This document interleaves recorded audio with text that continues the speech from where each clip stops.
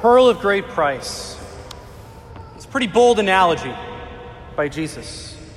We hear that the kingdom of heaven is like a merchant looking for fine pearls, and when he finds one, he sells all that he has and buys it.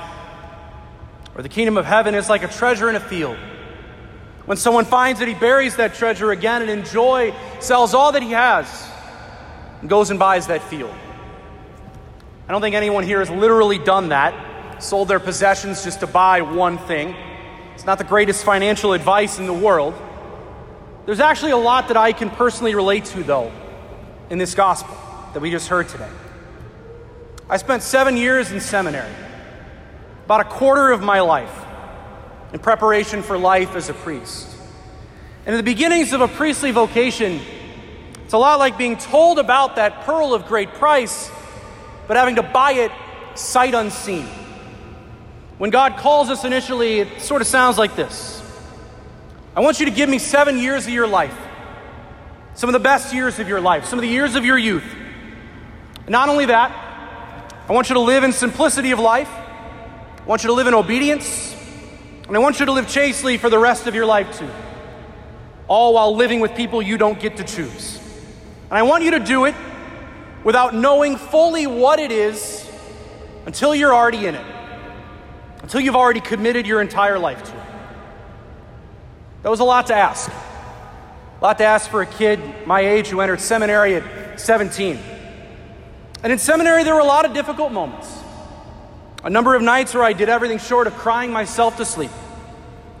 And I can't tell you how many times I thought to myself and cried out to God, God, please don't let this be for nothing.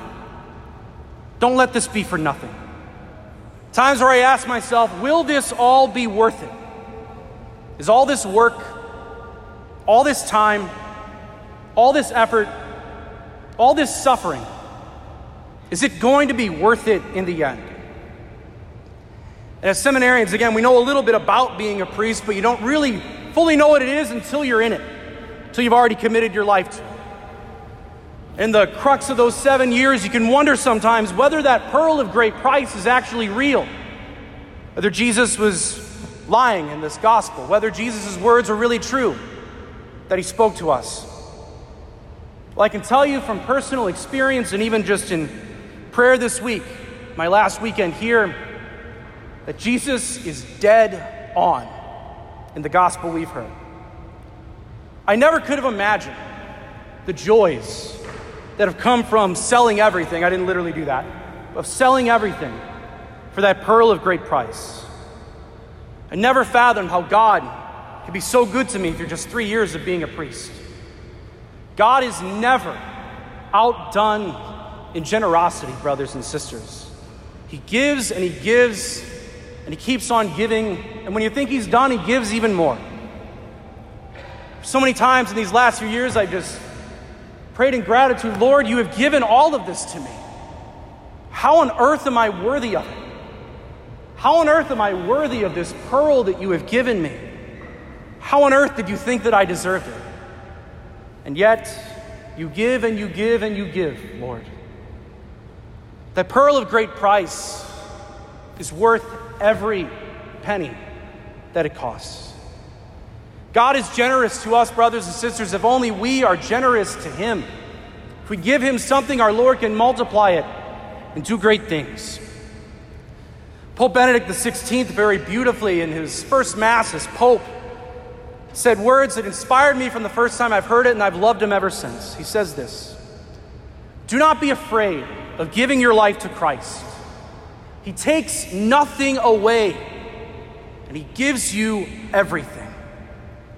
When we give ourselves to him, we receive 100-fold in return. And sure, to be afraid to give our entire lives to Christ, it can be risky to sell all that we have to buy that field that we think has some treasure, or a pearl that we think is going to be the one. It's inherently risky from an earthly perspective. And we might think that by giving so much, there will be something missing for us at the end, something we won't recover. But Christ will never leave us destitute. He will never leave us devoid of joy or bereft of happiness. If we embrace him, if we embrace his call, he will bless you more than you could ever imagine. I am living proof of that. So does God really want us to sell everything we have and follow him? Maybe not literally, but yes, in a spiritual sense. But is it worth it in the end? Absolutely. It absolutely is. 7 years of seminary is a lot to give up, to place in God's hands and to hand it over to him and say, do with it what you will. Brothers and sisters, these past 3 years have made all of that worth it for me. You have been a pearl of great price to me that I am immensely grateful for.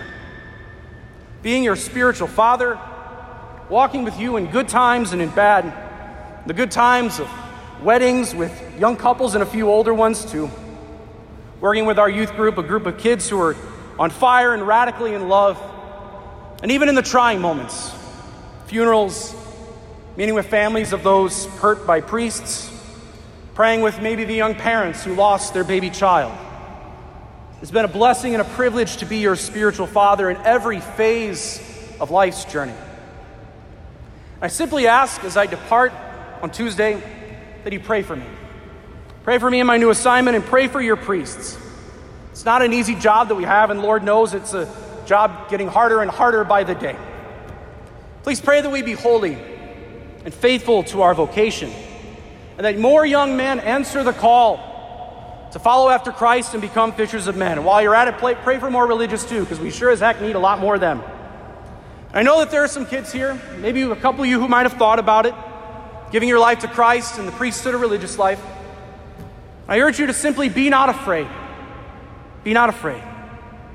If God calls you to the priesthood of religious life, it will be more fulfilling and joyful than you could ever imagine. I want to end with this. It's a beautiful prayer by the French Dominican Jean-Baptiste Henri Lacordaire from the 1800s. It was a prayer that's on my holy card when I was ordained, and truly expresses how grateful I am for everything that my priesthood and all of you are to me. To live in the midst of the world with no desire for its pleasures. To be a member of every family, yet belonging to none. To share all sufferings, to penetrate all secrets, to heal all wounds. To daily go from men to God, to offer him their homage and petitions.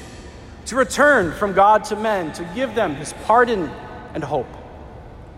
To have a heart of fire for charity and a heart of bronze for chastity. To bless and to be blessed forever. My God, what a life. And it is yours, O priest of Jesus Christ.